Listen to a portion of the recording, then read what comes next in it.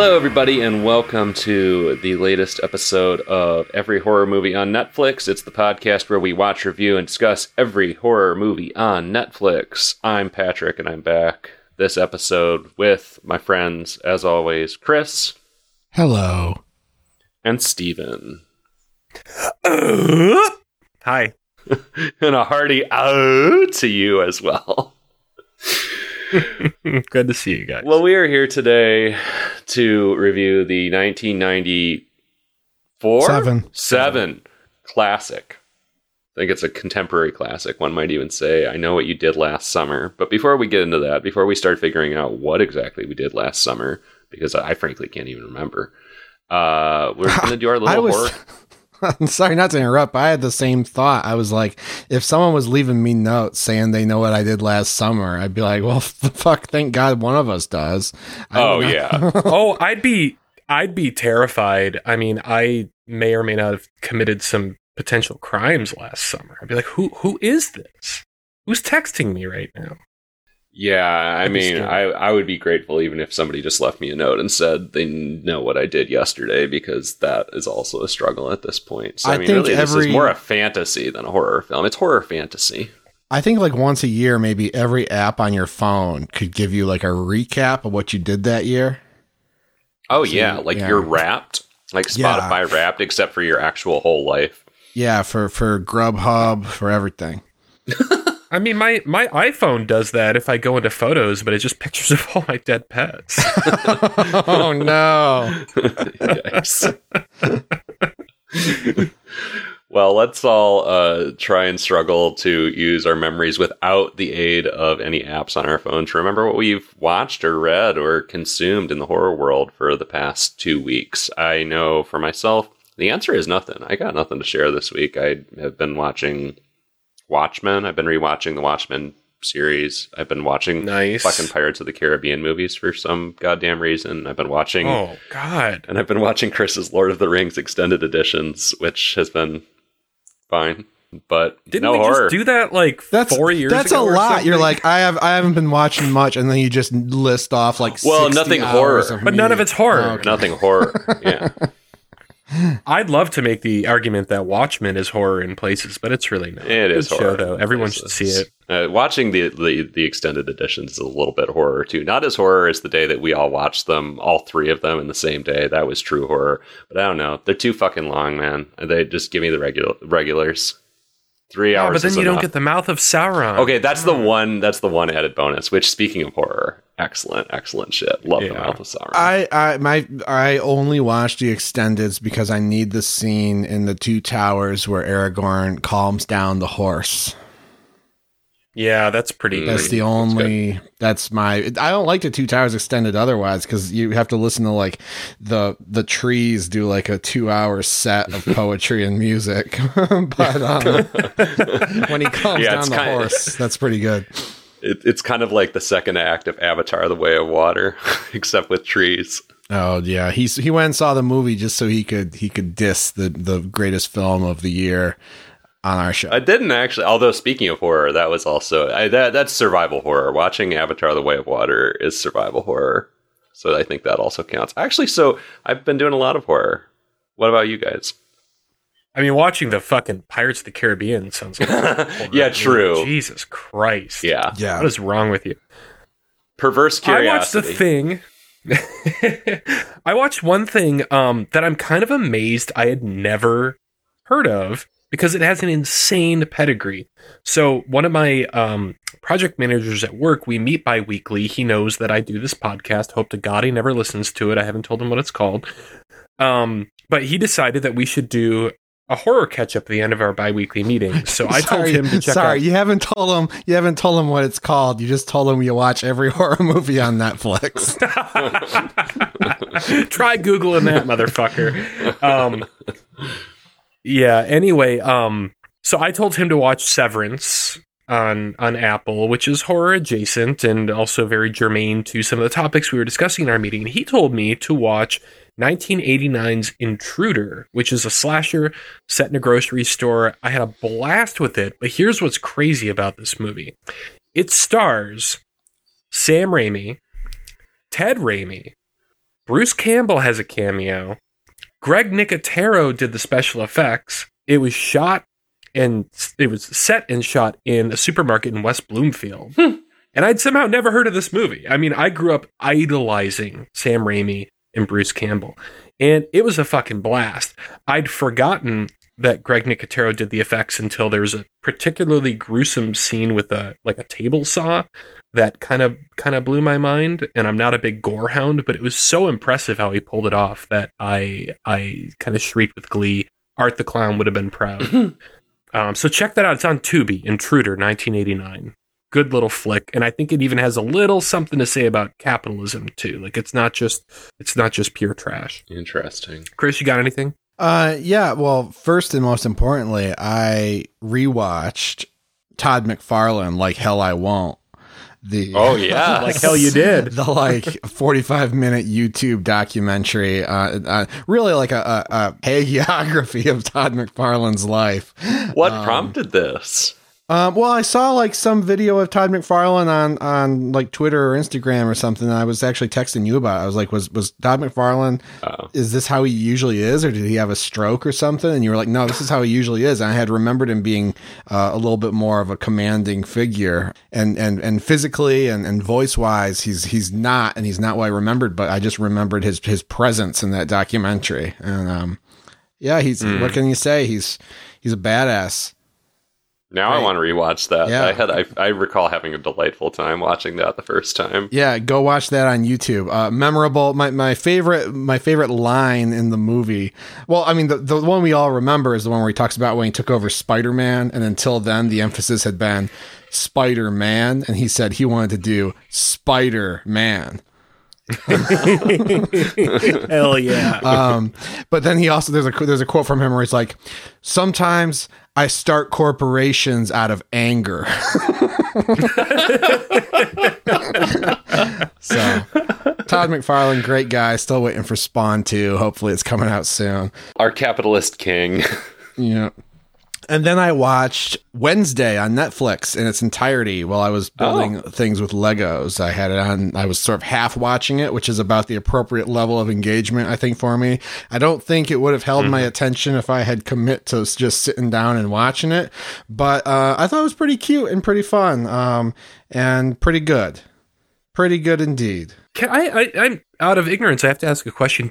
Okay, so it's a Tim Burton series. Did he actually direct any? Yeah, of it? He directed the first episode. He directed, I would say, at least 4 episodes of like the 8 How's or 9 his episodes. direction looking? Could you tell? Did it have the Burton stamp aside from the production design? I would say it was decently directed. Like you could tell there was a director who knew what he was doing, but I wouldn't say it was especially stylistically up to snuff. It seems very sort of made slapdash. There's a lot of green screen work. I think that like even scenes that took place in like a therapist's office and like a normal house, I suspect were all done on green screen, and you can kind of tell. You can sort of see the fringe around people's hair and stuff. So it's like they really just kind of, I don't know, what can you say? They did so much of this shit on green screen. They do have some real sets though, but the production's not very good. But it's cute. Jenna Ortega as Wednesday does a great job. It's very well cast. All the you don't see them a lot because the premise is Wednesday's gone to boarding school. But Luis Guzman and Catherine Zeta-Jones are fantastic as and perfectly cast as Morticia and Gomez, and Pugsley is kind of sidelined, and they could have done a better job casting Lurch. Oh, and Uncle Fester shows up. Spoiler alert! And that was Fred Armisen. Which is kind of inspired casting, but I could see it being annoying. I didn't like it. I warmed up to it by the end of that episode, but I didn't like that at all. I wanted like Larry David. Who plays Lurch? Anybody noteworthy? I don't think it's a name actor. Yeah. Okay. But it's fun, it's fun, it's cute. What can you say? I liked Armisen. I didn't like, and I love Catherine Zeta-Jones in general. I love Luis Guzman in general, but for some reason they didn't really click for me as Morticia and Gomez. I don't know if it's just like Angelica Houston and fucking, what's his name? Raul Julia. Yeah. From the 90s movies were just so wonderful and iconic. So they're a little irreplaceable. But when you have a take as iconic as Christina Ricci's on Wednesdays, and then Jenna Ortega shows up and fucking just destroys. Like, props to her for what she did. I did, when you said the thing about losing your attention, if you had actually been like paying attention to it and not just doing Legos, it definitely did lose my attention over time. Like the mystery, especially the twists and turns of the mystery, I got very bogged down in and just disinterested in as well at a certain point. But yeah, it's fun. It's fun casting in characters. Yeah, and that would be kind of my main criticism of the series, because it's a mystery. She's trying to solve some murders, some of which have been, like, it starts off with her like trying to clear her name, sort of like she's been sort of involved in these murders, kind of like a framing, but like she's just trying to solve this murder mystery, and I don't really understand why she cares or what's driving her. There's really not any look into who she is as a character, except she's just like the kind of contrarian edgelord, I'm gonna be happy when it rains girl. So that was that's a weakness of the series. And also, spoiler alert, mild spoiler alert, at the end of the series, in the last episode, she gets an iPhone, and I'm not happy about that. Someone gives her an iPhone and is like, you need this, and welcome to the 21st century. And I think the writers just realized by the time they got to the finale that they didn't want to do another season writing around Wednesday having a phone where she has to trek across town to talk to characters. So this from the man who loved the survivors getting away in a self-driving electric vehicle at the end of the new Texas Chainsaw Massacre. Oh yeah, that was different. That's different. You can do fish out of water stuff like that with a character, but I thought it goes against the essence of her character too much. I can't imagine her doing her shtick on a text message. So we'll find out. There's another season coming. We'll find out. I'm gonna have to buy another Lego set. Are there Wednesday Legos? Oh, you mean so that you can watch the second season? I understand. There will be Wednesday Legos at some point, though. I'm sure. Anyways, now that we all know what we did last 2 weeks, let's talk about I Know What You Did Last Summer. A slasher film. I mean, come on, you've probably seen this before, right? If you're listening, you've probably seen this before. If you're listening to a horror podcast, you've seen this movie. Well, and if you haven't, well, I had not, but I'm sure I'm an outlier. I would guess mostly everybody's seen this fucking thing. But I saw it recently. I would say I saw it in the last 5 or 6 years, and I only watched it. I rented it because I was trying to. I think I was doing like some research basically for Pizza Face Killer when I was thinking of writing Pizza Face Killer. I was like, I want to watch some more like archetypal slashers. And this is one that I remember having a large stature when I was growing up, but I'd never seen. You know, because this was right on the heels of Scream. This was like when I was in probably 5th grade, 6th grade, 4th grade, something like that. It's like, this was the movie. I Know What You Did Last Summer. The Fisherman. It sounds very scary. Yeah. I saw it on VHS whenever the VHS came out. So yeah, it would have been 5th or 6th grade. It was not my choice. I was at a sleepover and like the kids' parents, you know, let them watch whatever the fuck they wanted to. Otherwise, I don't think I would have seen it. But, how did it fare as a sleepover movie? It was really fun. I was not scared. I was the one who was, as I am in like a haunted house attraction or whatever, I was the one kind of like anytime people were scared, I was cracking a joke or something. Mm-hmm. But it was a blast. Yeah, like everyone had like very vocal reactions to it, especially when you're that young watching this kind of thing, which is fairly bloody, though not as much as I remembered. That's why I was asking, because as far as... A couple kids were afraid to sleep with the lights out, you know? Like I watched, I mean, this was until I was in like high school, but I was at like a sleepover and watched like Ghost Ship, which is... Oh, yeah. But like this is pretty mild in terms of like gore. There's not a lot of gore. It's not super scary. There's no nudity. It doesn't really feel as taboo as maybe some other things they could be watching. Well, it's from an interesting era where like we don't really see this much anymore, where there were movies made for teens that were rated R. And I think this one mostly got the R rating from language, probably. Yeah. Like, there's a lot of F-bombs in this movie, but otherwise only a couple of really bloody kills, I think. Mm-hmm. Yeah, there's definitely some gore. I mean, more than PG-13 level, but yeah, it's not super shocking. They Your could have basic- gone a lot farther with the gore, because you see this guy, you know, he drags you behind the crates and hacks you with his hook, and you see him from outside the crates. You know, they really don't want to show the gore in this movie that much. It's there, but if Art the Clown had been involved, you would have seen a lot more with the same Well, story. yeah, it's certainly not Art the Clown level. Yeah. But what is? Yeah. Yeah. So, Patrick, what's the basic premise? But anyways, I mean, your basic setup is you've got the Justice League of the 90s, essentially. You have Jennifer Love Hewitt, Sarah Michelle Gellar, Yeah. Ryan Phillippe, and Freddie Prinze Jr. I mean, it does not get more 90s, like, heartthrob all-star lineup than that. Which I the was hottest surprised- people on the planet. Is it Ryan Basically. Phillippe? I've always said Ryan Philippe, but I don't know if that's right. Fitz Phillippe, and I think we've Ryan Phillippe. didn't we watch a Ryan Phillippe movie? I think for we the have. show at some point, and we debated this, but it's Phillippe, or I've heard people say Philippe, but not. Yeah, I think Well, I was I surprised to learned see that that. from this show, from our show at some point. He was like on his way up. Like he wasn't the star that he became until he did this movie. This was his breakout role. Yeah. Yeah. Which kind of surprised me. But yeah, it's the hottest cast ever assembled, probably. Jennifer Love, huge tits, as we used to call her back in the day. Oh. Oh no.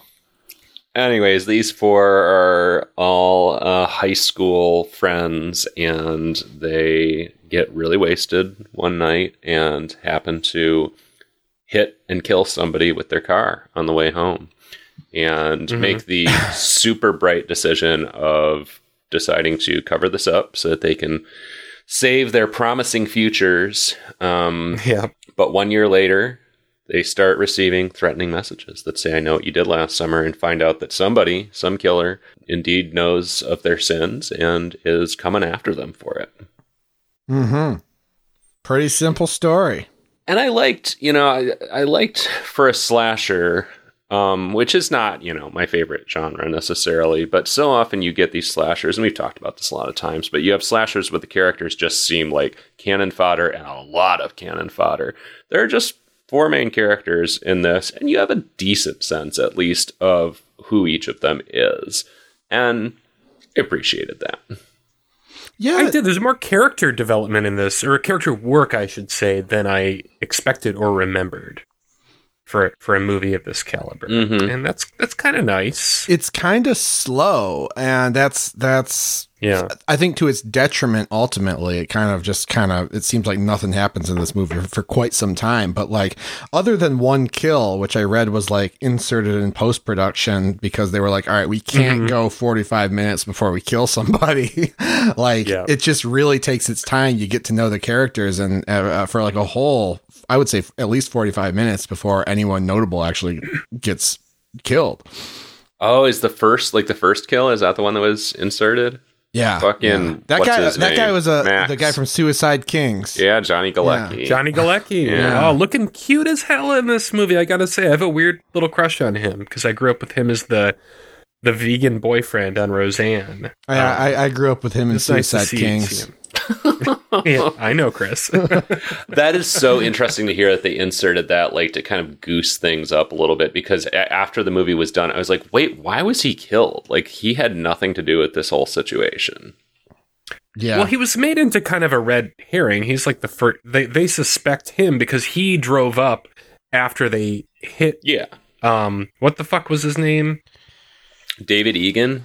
Something Egan? David Egan. David, I think. A very he shows normal up in- name, like a name of like a guy you probably know in real life. Yeah.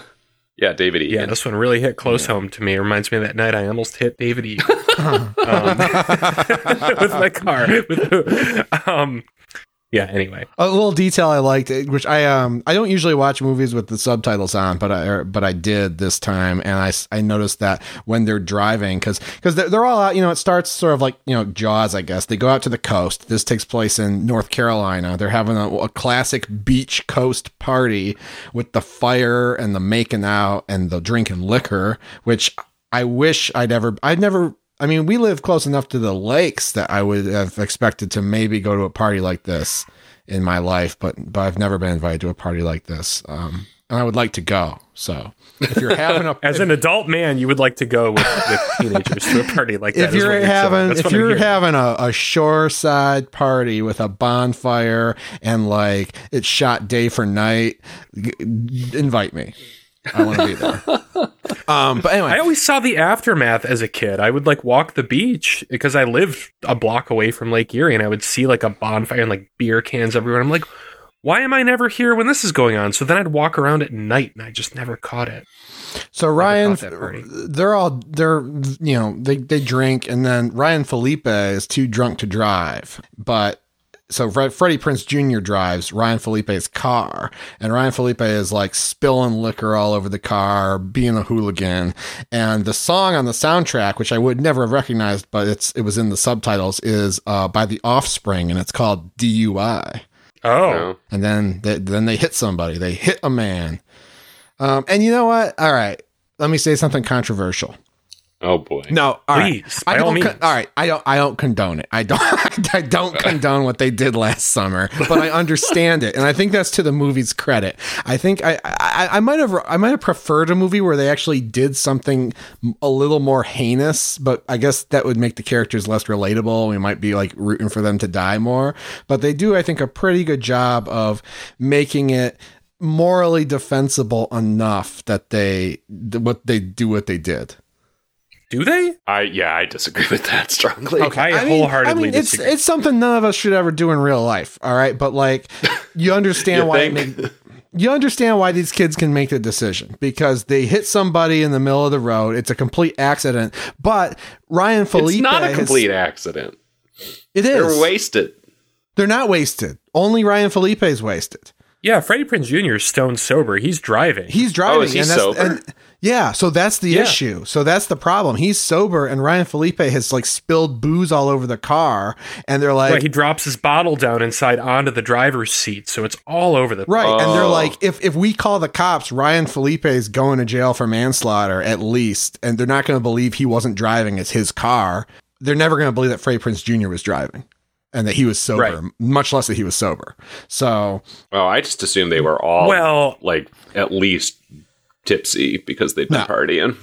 No. They're all fine, I think. Except, did you breathalyze Freddie Prinze Jr., Chris? What is I didn't. What basis are you making this? I'll vouch for him too, though. But Freddie Prinze Jr. is the asshole here because he's the one who has the job of checking for a pulse, and I don't know what credentials he has to do such a thing. But he's the one who determines, oh, this guy's dead. We killed this man. So once you kill this guy, and he's dead, I see how they make the leap of logic where they're like, well, we don't deserve to go to jail for murder, which is what's going to happen because they're going to think we were drinking and driving. So let's just kick him off the cliff. And, he could have just as easily fallen in the ocean. Whatever. Not something you should do, but I thought it was like an interesting presentation of where you can like understand why they did it. But he's actually alive. And that was, I thought a really delightful moment where he like wakes up as soon as they're about to throw him in the ocean. And they're like, well, we've come this far. Let's just throw him in the ocean anyway. Sure. That's where it really crosses the line. But if that man had been dead, so this whole movie is Freddie Prinze Jr.'s fault is what I'm trying to say. Well, yeah. I mean, they even like throw him in the water and like, and this I laughed at because the guy like grabs Sarah Michelle Gellar's like beauty queen crown as he's like going into the lake, and she's like, my crown, and then Freddie Prinze Jr. jumps in after the crown, which I just found hilarious. And then the guy like his eyes pop open again while he's in the water, and Freddie like grabs the crown and he sinks further. And it's just like, no, this is, I don't know, I couldn't make any excuses for any of this behavior. Also, wait, I actually wrote in my notes, I couldn't believe she was wearing the crown. Like, I wrote, like, she's still wearing the crown at a crime scene, and then it immediately gets snatched off, and I crossed out my note. But so Freddie Prinze Jr., Chris argues, is really the culprit here. He's the villain. Don't pronounce a man dead unless you're sure. Well, and also don't, like, take a fucking bottle of liquor and stand up through the fucking sunroof of your friend's... That's true. Remember that these are teenagers. Yeah. I guess. I mean, they're in their clearly in their 20s, but like these characters are teenagers, and that character in particular we know has a drinking problem. Like they make several jokes about it to him. So his outrageous behavior is expected to cause trouble. He's the asshole. He's the biggest asshole of the group for sure. Oh yeah. He is, but I think I was texting Steven this, and maybe maybe my moral barometer got messed up, but I actually I thought he was like, this guy is like, I get that he's like the stereotypical asshole character, but he's the one making a lot of sense right now to me. What do you mean? How so?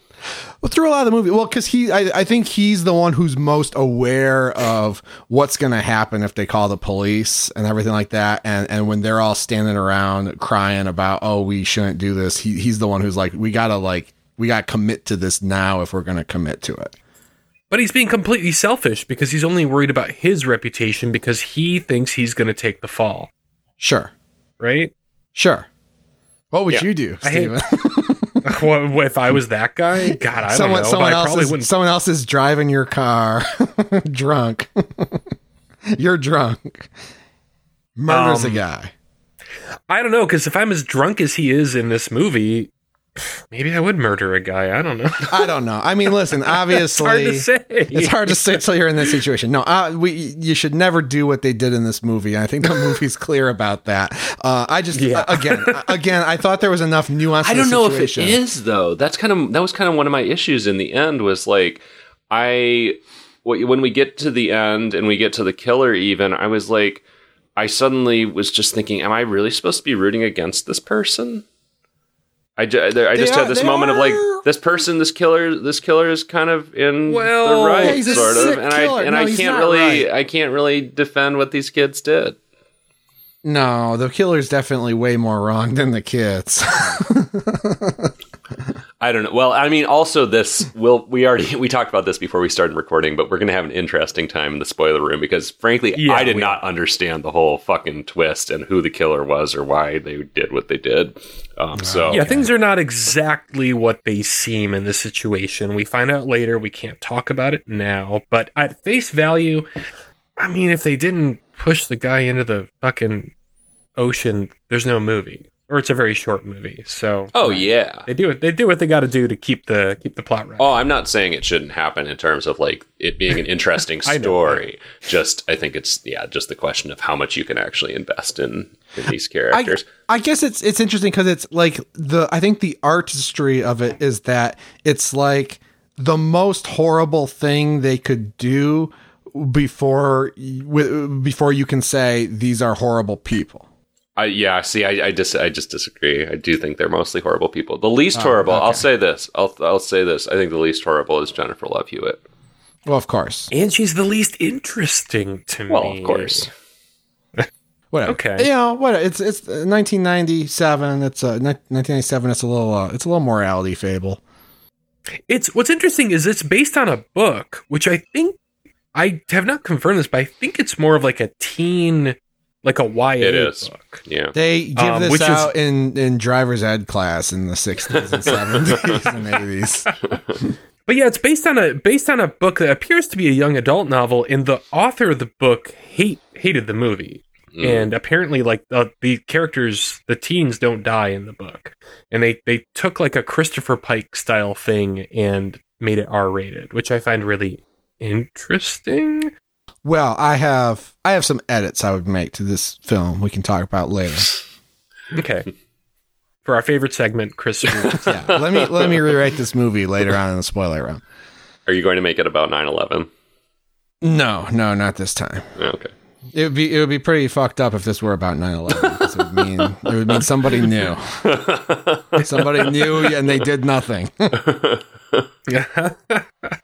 Oh, I did like the atmosphere, I guess, of this movie, or sort of the setting. You know, I'm big on like a fishing village setting, especially for a horror movie. You know, it has some Stephen King vibes, and I thought it did a good job of summoning that vibe. Especially like even just I loved how the whole town parade is themed around fish. Like there's fish floats and just everything is sea themed. Right? Yeah, the Croaker Festival. She's the Croaker Queen.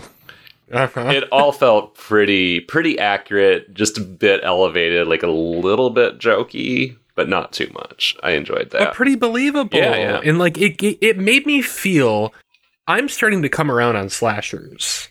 I think in this movie, revisiting it really made me feel like it captured the essence of those great book covers of like YA horror novels from the 80s and 90s better than almost anything I've ever seen.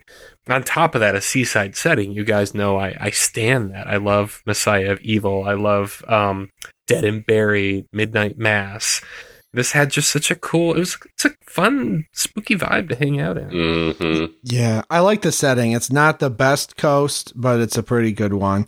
And I wish that here's my one note on that though. I wish that it had leaned a little more into the goofiness and the fish related paraphernalia, because there are some kills that involve blocks of ice, chests of ice, ropes, fishing line, hooks, and crabs.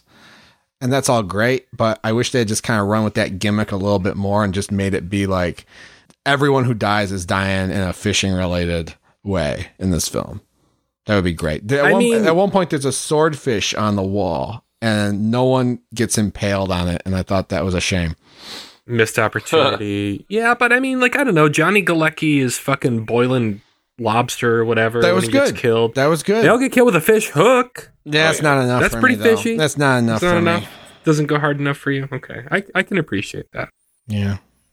Another thing I liked was the time jump kind of gimmick. It's the Boyhood of horror movies. We get a 1 year later jump pretty soon. It's pretty early in the movie, and then we get another 1 year later late in the movie. We do, and I like that you can actually see things having notably changed, especially in the first jump. You know, people have gone to college, and both the couples have broken up. There's completely different vibes, basically, between all four of them than there were last summer. I just liked all the changes that had taken place in that short jump. That's funny, especially because when you see them all at the beginning, the couples are talking about their big plans, how they're going to stay together through college. Right. But again, Sarah Michelle Gellar lays relatable. out the 5-year plan to Freddie Prinze. She's like, I'm going to be on a sitcom, and you're going to be the linebacker for the Cowboys or whatever the fuck, and then you're going to impregnate me. We're going to have 3 kids, and it's like, girl, slow down. Yeah. But I think we're supposed to take away that this horrible thing they did last summer has sort of fractured a lot of these relationships, but. That's just how life is. It happens anyway. It happens anyway. Exactly. You don't have to kill a guy with your car to, lose touch after high school. No. Certainly helps. Yeah. Yeah. No, that's all good. And like I said, just the amount of time that they put into developing this stuff before anybody dies. And like Patrick said, there's no real disposable characters here. So I was actually, as the movie went on, I was like, oh shit. And I'd seen this before, so I knew basically who was going to die, but I was like, oh shit. Like when someone dies, there's going to be some consequence to that, because all 4 of these lead actors seem pretty indispensable. Mm-hmm. Mm-hmm. Yeah. Yeah, it does feel like there's real emotional stakes there. I appreciated that too. And it makes it all the more shocking when someone does die and you wonder, how are we going to go forward? I don't think the movie really takes time to grieve anyone's death, though. No. So I'll add that caveat. It really just picks up and moves on immediately. Mm-hmm. That's true. But I mean, once the top 4 start dying, it's very quick. And then it's the end of the movie pretty quick too. Well, because it takes so fucking long. It takes like an hour and 10 minutes or something to get there before we see one of the main 4 die. Which I'm actually kind of boom, boom, boom. Which I'm actually kind of okay with, because I like, obviously this is a horror movie that's based on the slasher genre. So you're expecting to see somebody slash a bunch of people gorily. But I like that it derives horror and suspense and intrigue from stuff other than just people being killed in gory ways for, as you all have said, like probably a good hour. There's a lot of that going on. I like just the creeping dread of, we killed a guy and we're going to be haunted by this shit for the rest of our lives, but are going to try to sweep it under the rug. Like, that's just, I don't know, that's something I would have a nightmare about, having done something like this and just like dealing with the consequences and feeling that guilt hovering around me constantly. And that really intrigued me. And I kind of even enjoyed just watching them start to try and unravel the mystery. I didn't like the mystery itself that much as it went along, but I liked once they start to receive the "I know what you did last summer" notes, them going, all right, shit, what do we do? What can this person's motive be? Should we go to the police? They're probably not going to the police. Oh, we should probably track this guy down on our own. I just kind of liked that. I don't know. It was still, even though it doesn't have the normal slasher movie engine of like people getting killed every 2 seconds, it had other stuff that kept it chugging along and kept me intrigued. Kept the plot momentum going for me. I would say, so this is actually what I was going to say. I don't think I have to wait to the spoiler room. I'm not really going to spoil anything, but if I were to rewrite the movie, I would just emphasize all that stuff more, because I thought that was way more interesting than it's like, it seems like it's just really chasing Scream, and it's really chasing the tropes of slasher movies from the past, where you have this killer who, for pretty unnecessarily, has this slicker and the hat and the hook and whatever. I think it would be scarier if the threat was just, there's a guy who knows what we did last summer and knows that we're not going to call the cops, and he wants to ruin our life. Yeah. That stuff was all scary. And then when the killer is finally revealed, I thought he was very compelling as a human and not this cloaked person. So I would have liked to see more of like a Cape Fear sort of thing, where he's just kind of antagonizing these kids and trying to ruin their life. And the way he does try to ruin, I didn't think the ways he was trying to ruin his life were very compelling. It was like a good start, but like, you know, he cuts Sarah Michelle Gellar's hair because she's like she's like a beauty queen. And I was like, yeah. I understand that that's consequential for her, but I just didn't feel it compared to like The Invisible Man when she opens up her architecture portfolio and you feel it. You know? I thought that was a dream at first, her waking up and like tufts of her hair falling out. And then I was like, oh no, wait, the killer really just snuck into her room and like just chopped away at her hair and then left. Well, we see the killer sneak into the house before that. Yeah. True. But it seems like he's not there just to, you know, cut some hair. Yeah. So, right. But that would have been, I think that was the movie was stronger when it was just kind of leaning into like the paranoid stuff and the nightmarish energy like you were describing. And than just the slashing. Yeah. Yeah. That's what I loved about this the most. Like, it's just a very sort of primal fear. And I feel like it could have just rode on that for a bit longer and had less of the slashing even. Yeah, I would have loved to see more of that, like anxiety and shame and dread. And, you know, I mean, the series to see about having killed somebody in a drunk driving accident and dealing with it for the rest of your life is Midnight Mass. I mean, I'm going to give I Know What You Did Last Summer a decent review, but go watch Midnight fucking Mass if you haven't already. I haven't seen Midnight Mass, but I will. Along the way of like this whole process of the killer like trying to fuck with them or whatever, the thing that flummoxed me the most was when Johnny Galecki's corpse, crab-covered corpse, shows up with a trunk full of crabs in Jennifer Love Hewitt's car and then disappears. Which I was like, is she hallucinating? Was this a dream? Did the killer somehow show up and transport this corpse and a truckload of crabs back out of her trunk before she gets back to it? I have no idea what fucking happened. He did. No, the killer did put the shit in there and take it out. Amazing. Like that, in the text of the movie, that happens. That's also the scene where she screams. It's like a meme. There's like a wide overhead shot of her screaming, like, what are you going to do now? What's the line that she says? You guys know what I'm talking about? She's like, what are you waiting for? Yeah, and she says it over and over again. I just learned, and I don't know if this is true, but this comes from the mouth of Jennifer Love Hewitt herself. She said that a kid won a contest to direct a scene in the movie. And that was his idea. And she was like, that's fucking stupid. But then they shot it, and she was like, yeah, I guess it works. And now it's like this iconic moment. Wait, like including let that kid direct the whole fucking movie. Wait, what was his idea? Like just the like, it was his idea to say that line. Oh, okay. I don't know about the crab stuff. I mean, that's like child logic there too. Yeah. So who knows? I need to read more, but I literally just saw an interview with her like right before we started recording, and I'll investigate further and maybe chime in on the Discord. But pretty hilarious. Wow, That was an obnoxious plot point. But again, it's like, if the Bizarre body's plot left, point. then they got to call the police. And once they call the police, it's all over, basically. Mhm. It was just so... It's so ludicrous to imagine. I mean, because like this happens, she stops her car in the middle of a normal residential neighborhood in broad daylight. It's just so funny to imagine the killer jumping out in his Scooping car, up all those crabs. scooping up all the crabs, scooping up the corpse, and no one noticing. I mean, talk about attracting attention from the cops. It's like, okay, He's good with It's with the silly. net, man. And here's it's the thing. hilarious.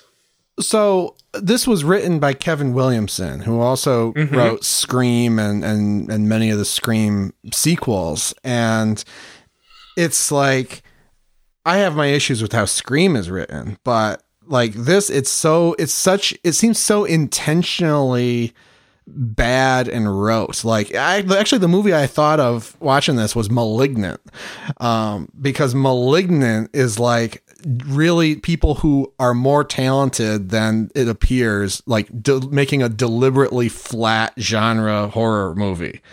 And that's kind of what's going on here. Like the writer especially, and like, even like Sarah Michelle Gellar, who was doing Buffy the Vampire Slayer at the time, like they know better material than this, but they're just like giving us a straight-faced 1980s style slasher movie, complete with ridiculous tropes and stupid scenes like crabs disappearing from a car. And it's kind of weird, but unlike Malignant, there's no payoff at the end where you're like, oh, all right, well, we're subverting that. It's just very straight all the way through. And it's very kind of weird movie.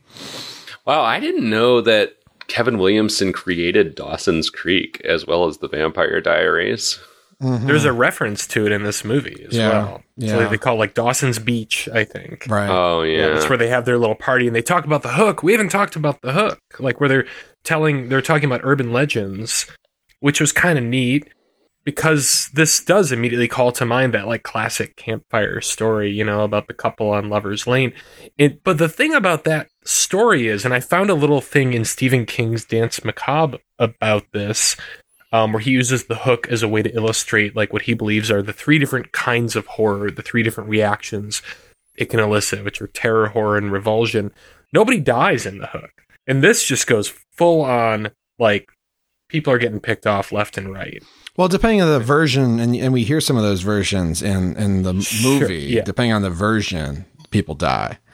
But it's interesting how it started as a story of terror, which he defines as a story like The Monkey's Paw, where like the lives of the characters are spared. And in the 90s, it goes on to just straight revulsion, his third category, where like people, we've seen it all. We got to take this to the next level.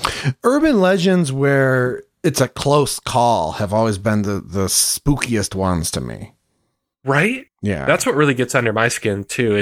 It's fun if you're like hanging out with, you're having some beers or whatever, and you want to watch a movie like this where like, there's plenty of gore and no lives are spared. But the stuff that really sticks with me is where like they just barely got away with it.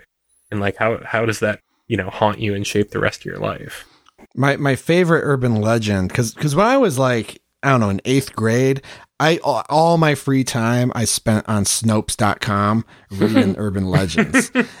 That tracks. And Snopes at that time was just very committed to urban folklore. It's like a fact checking website, and they've kind of lost their credibility in my mind. It's for various political reasons, but they at the time it was just straight up like collecting these urban legends, and the scariest one was about a guy walking down the street and a blind man coming up to him asking for his help to deliver a letter, and the guy says, okay, I'll help you, and takes the letter, and he's going to go off to the address to deliver it. And then he looks behind him for some reason and sees the man has like thrown down his cane and is like sprinting across the street. And he's like, that's kind of weird. Like, maybe I should like turn this over to the authorities. And so he turns this over to he goes like the police instead, and they go to the house and they find, quote, piles of human flesh labeled for sale. And they open up the letter, and all it says is, this is the last one I'm sending you today. Ooh. kind of dumb, but it scared the shit out of me as like an 8th grader. Like legitimately could not tell me sleep. that story at 2 a.m. when I'm stoned, and it'll scare the shit out of me like I'm an 8th grader. I love that stuff. I will. Oh boy. Well, should we review it? Yeah. And then talk about this confusing ass twist. Christopher, would you like to go first? Not really, because I'm so torn on what to give this movie. You always movie. pick Chris first. Yeah. I'll go first. Yeah, Steven can go first. I'll give it a cue. If you haven't seen it, you probably have, but I'm sure some of you haven't. Like, it's a little slow in places. This is a pretty fun movie, and it's got a good vibe. It's got that kind of seaside thing going on we were talking about. It's got pretty, likable characters that are their motivations are a little bit more fleshed out than you're used to in your average, say, 80s slasher movie, which this is kind of playing with the tropes of a little bit. And yeah, it's a good time. It's not serious. It's not really going to stick with you or keep you up late at night. But it's maybe a good party movie, and definitely something that like people still talk about. So if you want to be able to participate in the conversation about it, if you want to be able to talk about Sarah Michelle Gellar's hair and her hat, her crown, you got to see it. It's a stone cold cue it. All right, Chris, if you're not ready, no, you ready? All right. Yeah, I think I have to give it a screw it. It's right on the line for me, but I just think this is a very uninteresting movie. There's like nothing. There was nothing for me other than sort of the setting. There was nothing really for me to sink my teeth into on this one. It's just very rote, maybe deliberately so, but just nothing turns the dial. If you know the premise of the movie, you know everything you need to know to participate in the pop culture conversation. I haven't seen any notable memes about Sarah Michelle Gellar's crown or anything like that. Oh my God. Or the hat. The hat is something else. Just didn't do a lot for me, and there's just so much stuff out there that is interesting. I feel like it's hard to justify spending your time on this unless you're just interested in the time capsule aspect of it, because I think it is historically significant, and it was like sort of the first movie that, it's like the Scream came out, but that doesn't necessarily make a slasher resurgence. This is the movie that comes out and does well, where everyone's like, all right, we're going to make 30 of these movies in the next 5 years. That's true. So it's kind of interesting for that, just to see what like a 90s slasher, it's really the epitome of a 90s slasher movie, much more so than Scream, I think. So you can watch that for that reason, but that's the only reason. Screw it. Patrick. I'll give it a cue it too. I enjoyed it. It's not a perfect film by any means, but I enjoyed it for a lot of reasons that I've discussed already. Definitely time capsule factor for sure.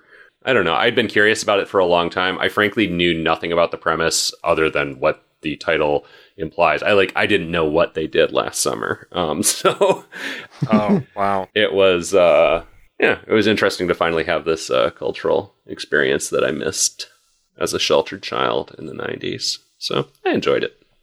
Well, we are going to go down to the spoiler room and talk about who's under that raincoat, who's been doing all these killings, and what's up with Sarah Michelle Gellar's hat. We might even talk about that too. But before we go down there, I will remind you, as always, to check out our website, everyhorrormovieonnetflix.com. We've got our list of every movie that we've ever reviewed out there, or at least a lot of them. Chris has made a New Year's resolution of catching up on that list and fixing the website, so soon enough it'll be up to snuff. We've also got a merch store out there where you can get t-shirts and other paraphernalia with every horror movie on Netflix art on them. Also follow our social media. We're at Ehmoncast, EHMONcast on Facebook, Twitter, and Instagram. And while you're at it, head to your podcast provider of choice. Leave us a review, leave us a subscribe, tell your friends about us. It's good. The ratings, the reviews, they help people find the show, and the word of mouth helps as well. All right, you guys ready to go down to what do they call that on you ready to go below decks to the spoiler below decks? Is that what they call it on a ship below deck? No, that was a miss. You're close, but not quite. Well, these ships. Enlighten me, Titanic boy. I would call it maybe the hold is what you're thinking of. The hold. Below decks is an expression, though. I'm going to look it up on the way down there. You go below decks, but when you go below deck, but when you're there, you're in the hold. Well, we're going below deck to the spoiler hold. All right, I'm gonna go to the head. All right. and, We'll see you there. Finally got it.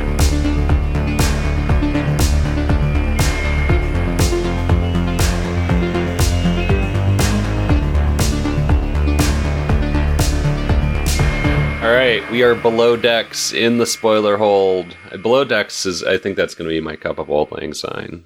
No one let me forget. Everyone remember what I did last episode. But we're here to spoil everything about. I'm literally Googling this right now. Why did I think below decks? Where did I get decks from specifically? I mean, below deck is an expression. I don't know where I got. I never heard plural decks plural. That's weird. That is weird. Yeah. I don't know where I came up with that. The ship has one deck. Yeah.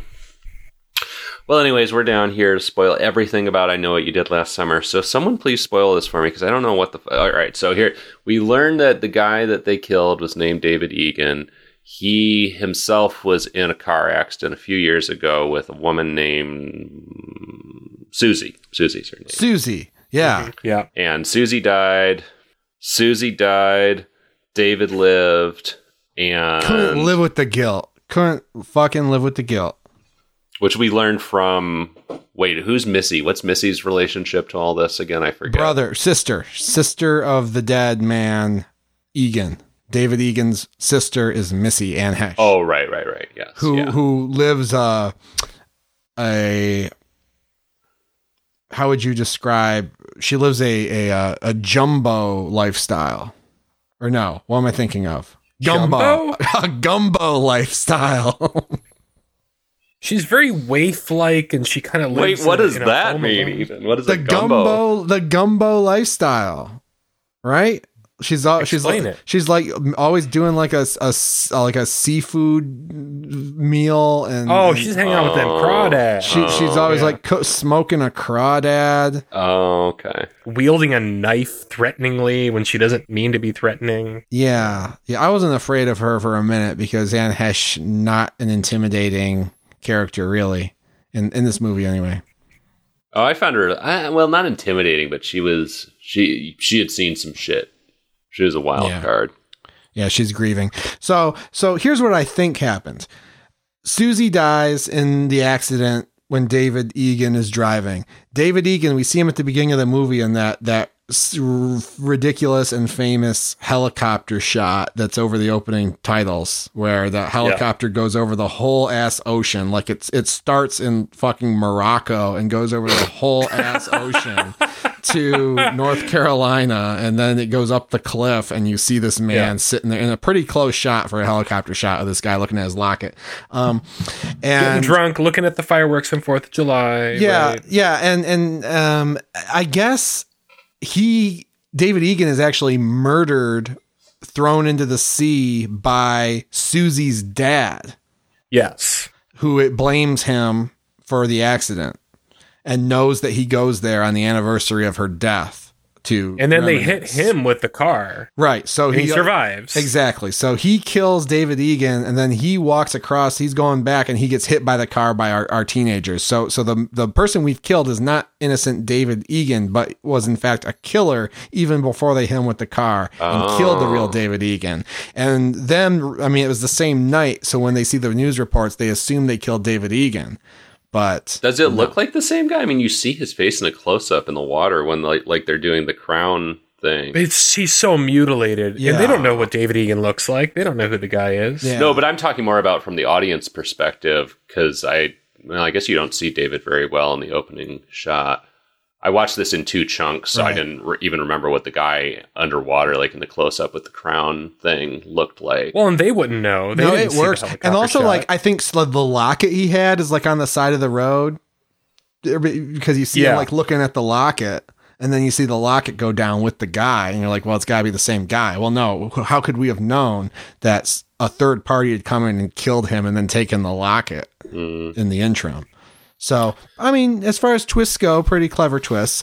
There's also a little bit of a stupid misdirection where David Egan has a friend named Billy Blue. That was weird. That was bullshit. That was pure nonsense. Yeah. So that boat in the at the end of the movie, Jennifer Love Hewitt can see that Freddie Prinze Jr.'s boat is named Billy Blue, and so it's played. Oh, like, is that he's Freddy's been boat? the killer the whole time? Oh no, you mean Yeah. Ryan Phillippe? No, Freddy's boat. No, Freddy. Oh, that's right. I mixed those two up. Yeah. All right. Yeah, they Yeah. look like the same. I mean, actually, they don't at all. But I don't know. They They're just don't like at all. generic. They're just like generic looking, like heartthrob boys. I don't think Freddie Prinze Jr. is very attractive, but what do you guys say?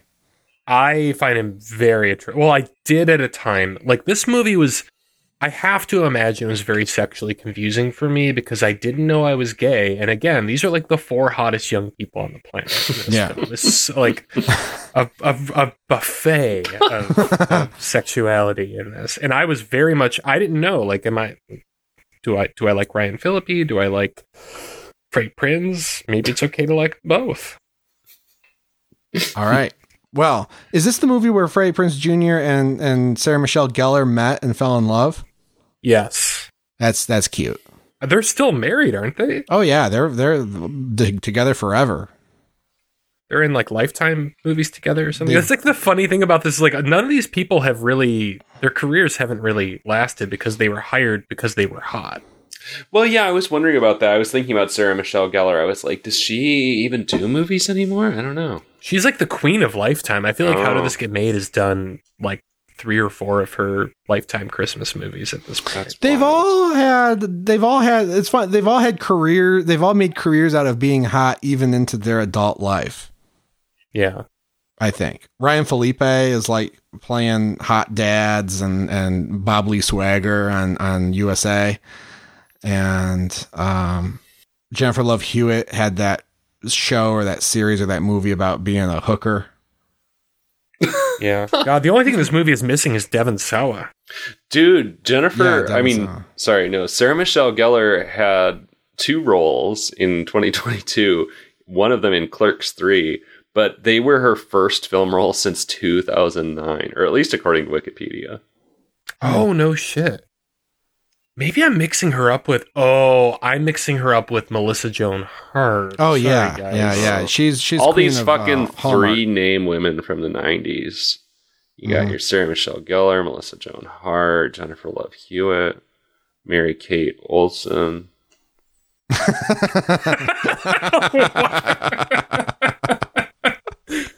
Who was a legitimate child at the time this movie came out. Anyway. Wow. Wowee. Okay. Anyway, yeah. So the actual killer, he's revealed, and this is what. And I thought, first of all, and I had this thought the first time I watched this movie a few years ago. He dressed like Ernest P. Worrell. Oh my God. Yes. I wrote down, this is my favorite Ernest movie. It's distracting. It's a little distracting. At first, my first thought when we see his face is, holy shit, is Dennis Hopper in this movie? And then immediately I realized it wasn't. Clocked his outfit and thought, it's Ernest. I wish I'm not going to attempt, which is a great name. I'm not going to attempt Ernest impression because I don't think I can pull it off. But the thought is the thought that counts, and you guys are welcome to try if you want. I've never heard anyone attempt an Ernest impression. He's got such a unique vibe. I don't know how you'd pull that off. It's hard. I think I could get 80% of the way there, but not enough to go public with it.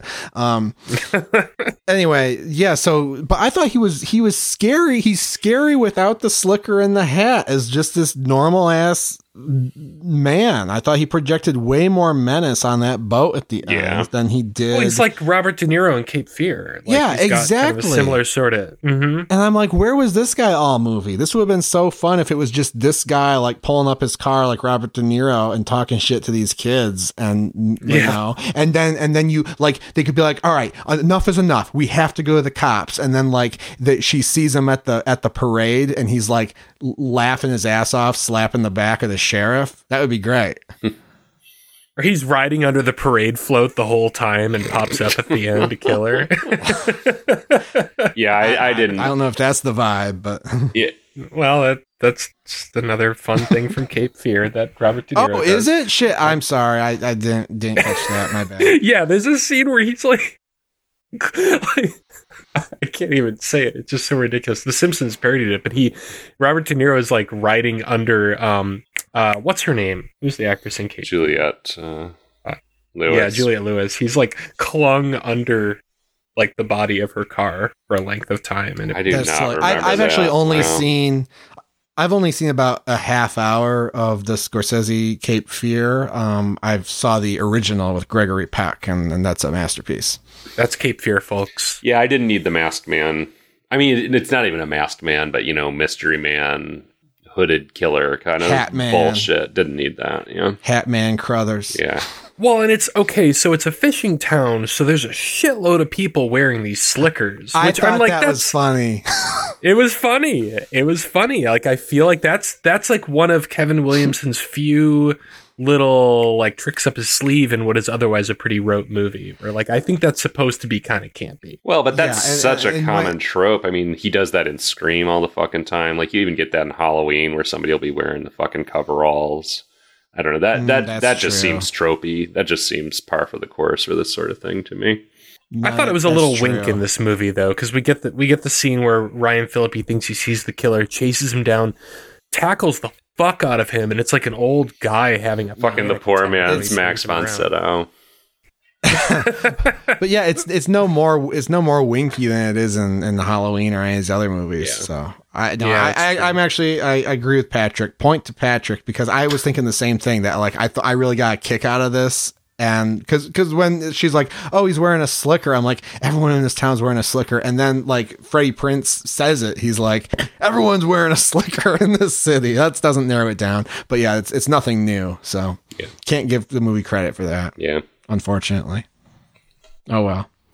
Nothing Anyway, new. It's weird that like the common story about this movie I learned today is untrue. That this was a film Kevin Williamson had written before Scream. Scream took off, and then he was able to sell it. Not true. That was a different script. That was Teaching Mrs. Tingle or Killing Mrs. Tingle, as it was originally called. So it's like baffling to me that he wrote this after Scream, like really putting his reputation on the line. Basically undoing everything that he had done with Scream, with a movie that is like completely not self-aware as far as it comes to dealing with horror tropes. mhm. It's a big miss on that level. Well, Anyway, so a final battle ensues. Sarah Michelle Gellar and Ryan Felipe have been killed horrendously, and so has Sarah Michelle Gellar's sister, who works at the family department store with her, and a few other people who got in the way. Yeah, a few other people who were in the wrong place at the wrong time, like a local cop, etc. This guy's kind of just killing everybody at this point. Jennifer Love Hewitt and Freddie Prinze Jr. end up on a boat. Freddie Prinze Jr. gets thrown off the boat pretty early on and becomes Wet Freddy. Freddie. All right. And then in the time it takes him to climb back up the net and get back on the boat, Jennifer Love Hewitt has been chasing this guy. Wait, so has- Freddy has- just identified himself as Billy Blue, like, to cover his tracks? Like, he was just like, I'll just say Yes. my name is the same as my boat, because no one's ever seen the name of my boat, and we'll draw a connection between these two things in this small fishing town. Because this was this was years ago, and Hesh lives out in the sticks, so he went out and visited her because he felt bad about killing the guy Years ago. and said, "Oh, my name's Billy Blue." Yeah, well, it was like the same summer, I think. So months ago. It was like the same. So last Yes, Yeah. summer. one year ago. Okay, yeah, all right. Yeah. Anyway, but yeah, kind of a pointless red herring.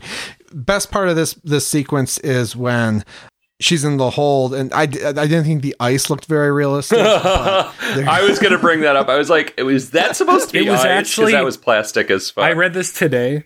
It was gelatin. Oh. oh wow, it didn't look right. They should have used anything else, plastic or dare I say it, real ice. Well, they were interested in her comfort, I think. So it's nice they didn't use real ice.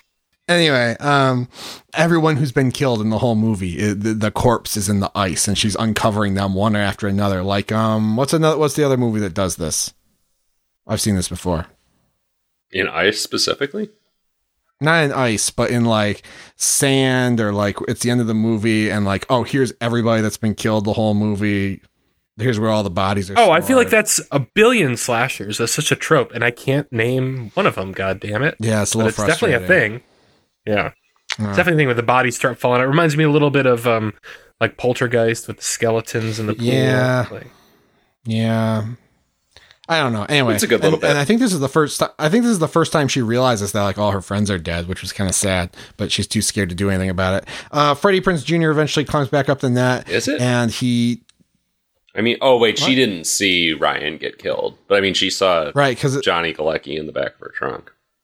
sure, right, yeah. But she didn't see Sarah Michelle Gellar or Ryan die. Yeah. Fair.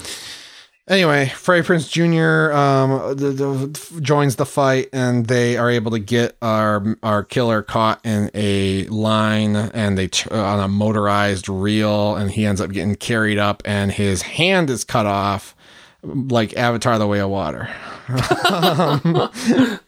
And then he's flung out on the boom arm of the ship and cast off into the water, and this time he's got to be dead, right? yeah, of course. But It's not like this is the exact same circumstance he was left in a year ago that he survived. Well, so then Jennifer Love Hewitt's back in college, Yep. and I like this part. This is good. This is right up my alley. okay. Well, I have something interesting to note about this. I after also read describe it what too, happens. but I read that too. Go ahead. And Okay. So she gets a note that looks ominously like the note that kicks things off in the beginning of the film. It turns out she's being invited to a pool party. She goes to take a shower. She sees "I still know" kind of painted with the finger on the whatever, the condensation of the glass, and a figure, assuming, it's the rain slicker killer, jumps forward through the glass, cut to black. Turns out that is completely ignored in the sequel, even though it follows that character. Oh, so we do away Well, with Ben Willis or whatever his name is entirely, and I Still Know What You Did Last Summer. Oh, he's got to come back, right? Or wait, what are you? I think he's in or it. What do you mean by? Oh, you mean it doesn't pick up on her being attacked in the shower? Right. Yeah, it's like that never happened, but she has, like, early in the second movie, she's, like, in class and has a dream that she's encountered the killer again. Oh. But, like, at the end of this movie, I assume the killer got her. Yeah. Like, she's in a fucking towel alone in a shower. He's jumping through the glass. She's It's a dead, nightmare. right? It's a nightmare. She didn't actually get invited to a pool party. Well, it's a totally different thing in the sequel, though, too. It's like a different nightmare. Well, So, she's having a lot of nightmares about this. I don't know. I wouldn't- I like I that I'm wouldn't- explaining the sequel to you, having never seen the sequel. I've never seen the sequel. Only having read the first paragraph of the Wikipedia plot summary for it to see how they wrote their way out of that. You just really understand Jennifer Love Hewitt's character very well after watching this. I do. Yeah. Well, that's the movie. Now we know what they did last summer, We still don't know what we did last summer, but that's, neither here nor and we'll there. still know what they did last summer. In fact, we'll I always think know this- what they did. I also love sequels that have unusual naming conventions instead of just I know what you did last summer too. I love that the sequels are I still know what you did last summer, and I'll always know what you did last summer. Or my favorite is Sometimes They Come Back, and then the sequel is Sometimes They Come Back Again, and then I think the third one is Sometimes They Come Back for More. That's great. Well, I think this is prime for a reboot. I think there's enough here that it could be done again. And if I Well, there's Shocking been a that there TV hasn't been one. series. Oh, that's right. There's- Yeah, There's which a I think TV is series supposed to be good-ish. Maybe I've heard.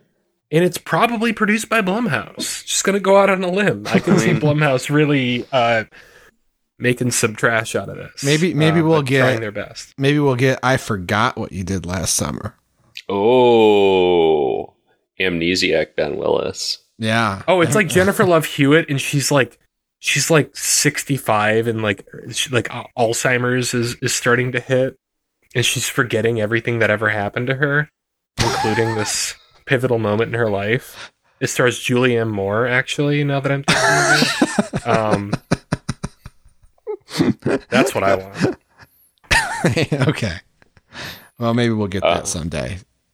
Ben Willis is not in I'll Always Know What You Did Last Summer, but he is in I Still Know What You Did Last Summer. Good. Yeah, Wait, I'll always know. You did. know. So that's the third one? Yeah. Yeah, but it was like straight to video and made like 20 years after the fact. Like it's a cash in. Well, this was a cash in to begin with. I mean, what are we talking about here? This one has artistic integrity. This movie was made, like, from my understanding, this movie was made so that the studio could say, from the creators of Scream, or from the creators of Scream. And then Wes Craven sued because he didn't write Scream, but he directed it, and he didn't like that somebody else was taking credit for his success. And it sounds like it was a whole mess. It probably continues to be so. Blumhouse was not involved in the I Know What You Did Last Summer series, which is frankly shocking. Was it the CW? Amazon Prime. I'm going to have to listen to the trailer for this movie just to hear that 90s trailer guy talk about this. Hell yeah. It's a good trailer. What you did last summer. I can hear it in my head. I want it to be John Larroquette, though. Yeah, he got paid in weed for that. Yeah. All right, well, I want to know what we're going to do next episode, and Steven is going to tell us. All right, next episode, we are going to watch the 2018 end film. I feel like that's early for an end film, at least for a horror end film, called The Open House. Following a tragedy, a mother and her teen son move to a relative's vacant vacation home where eerie and unexplained forces conspire against them. I bet there's going to be escrow in that one. I hope so. Oh, it stars... Our fans love it. Chris, it stars Chicken Shit Clay. Oh, no! Who's Chicken Shit Clay? That's the real star nightmare. of Chris's favorite end series, 13 Reasons Why. Dylan Minnette. Yeah, I watched 13 Reasons Why season 1 in about 2018, and this is at the height of his popularity. And yeah, so this movie was definitely made by an algorithm. And it held my attention. I gave that show my full attention, and it had its highs and it had its lows. But the one thing that just Clay, I can't, don't even get me started. There were so many decisions he should have made he didn't make. We'll get you started in 2 weeks, baby. Don't worry about it. Okay. Chris has explained, I'm pretty sure, the entire plot of this show to me via like text or IM at some point back in the day, and he would always call Clay Chicken Shit Clay. Chicken Shit Clay just has one job. He has one job, and it's to listen to these damn tapes and then make a decision. And instead, he listens to like half a tape at a time and then goes off around town starting shit. And every time he starts shit, someone's like, you need to listen to the tapes, Clay. And it's a knockout blow. He can't come back to them after that because he doesn't know what's on the tapes. So he won't just go home and listen to the goddamn tapes. This sounds like me trying to watch every horror movie on Netflix. Yeah. I think like halfway through, I gotta take a break. I have opinions. I think exactly. Instead of watching, reviewing, and discussing The Open House next episode, we should just let Chris like tell the entire story of 13 Reasons Why to us. That's probably what it's going to devolve into. Every time he fucking leaves the house, he gets into hilarious. He gets peer pressured into like rock climbing with no rope. And it's like, how did we end up in this situation? And What the fuck then is he's this like, show about? Like, It's I about thought I a- knew, but apparently it's... it's about glorifying teen suicide. But it's okay because they filmed a 20-second clip that runs at the beginning of every episode with the cast. That's like, if you're thinking of suicide, please don't. Oh man. Well, Sounds a little like my line of work anyway. Because I know, I don't know if this is staying in the episode or coming out, but because I work in education, and all the superintendents put out a letter that was like, this is a serious show that glorifies suicide. And I was like, I me being like the artist minded person, I'm like, oh, it can't be glorifying suicide that bad. And I watched this show with a very skeptical lens. I'm like, no, this show is like the coolest thing you can do is kill yourself. Oh my god. As a teenager. So what a mess. Well, next episode we'll be discussing The Open House and probably 13 Reasons Why a little bit as well. Looking forward to it. In the meantime, Go to the website, everyhorrormovieonnetflix.com. Go to the social media, AMONcast, EHMONcast, and leave us a review on your podcast provider of choice. Go to our fabulous Discord, which we'll link to in the show notes. And if you want to read along to Stephen Graham Jones's novel from last year, My Heart is a Chainsaw, with me and a few other fine folks, we'd love to have you in the discussion. Hell yeah. All right, should we get out of here, guys? Yeah, man, let's get out of here. Yeah, let's jump ship. All right, for Every Horror Movie on Netflix, I'm Patrick. I'm Chris. I'm Steven. And we will see you next summer.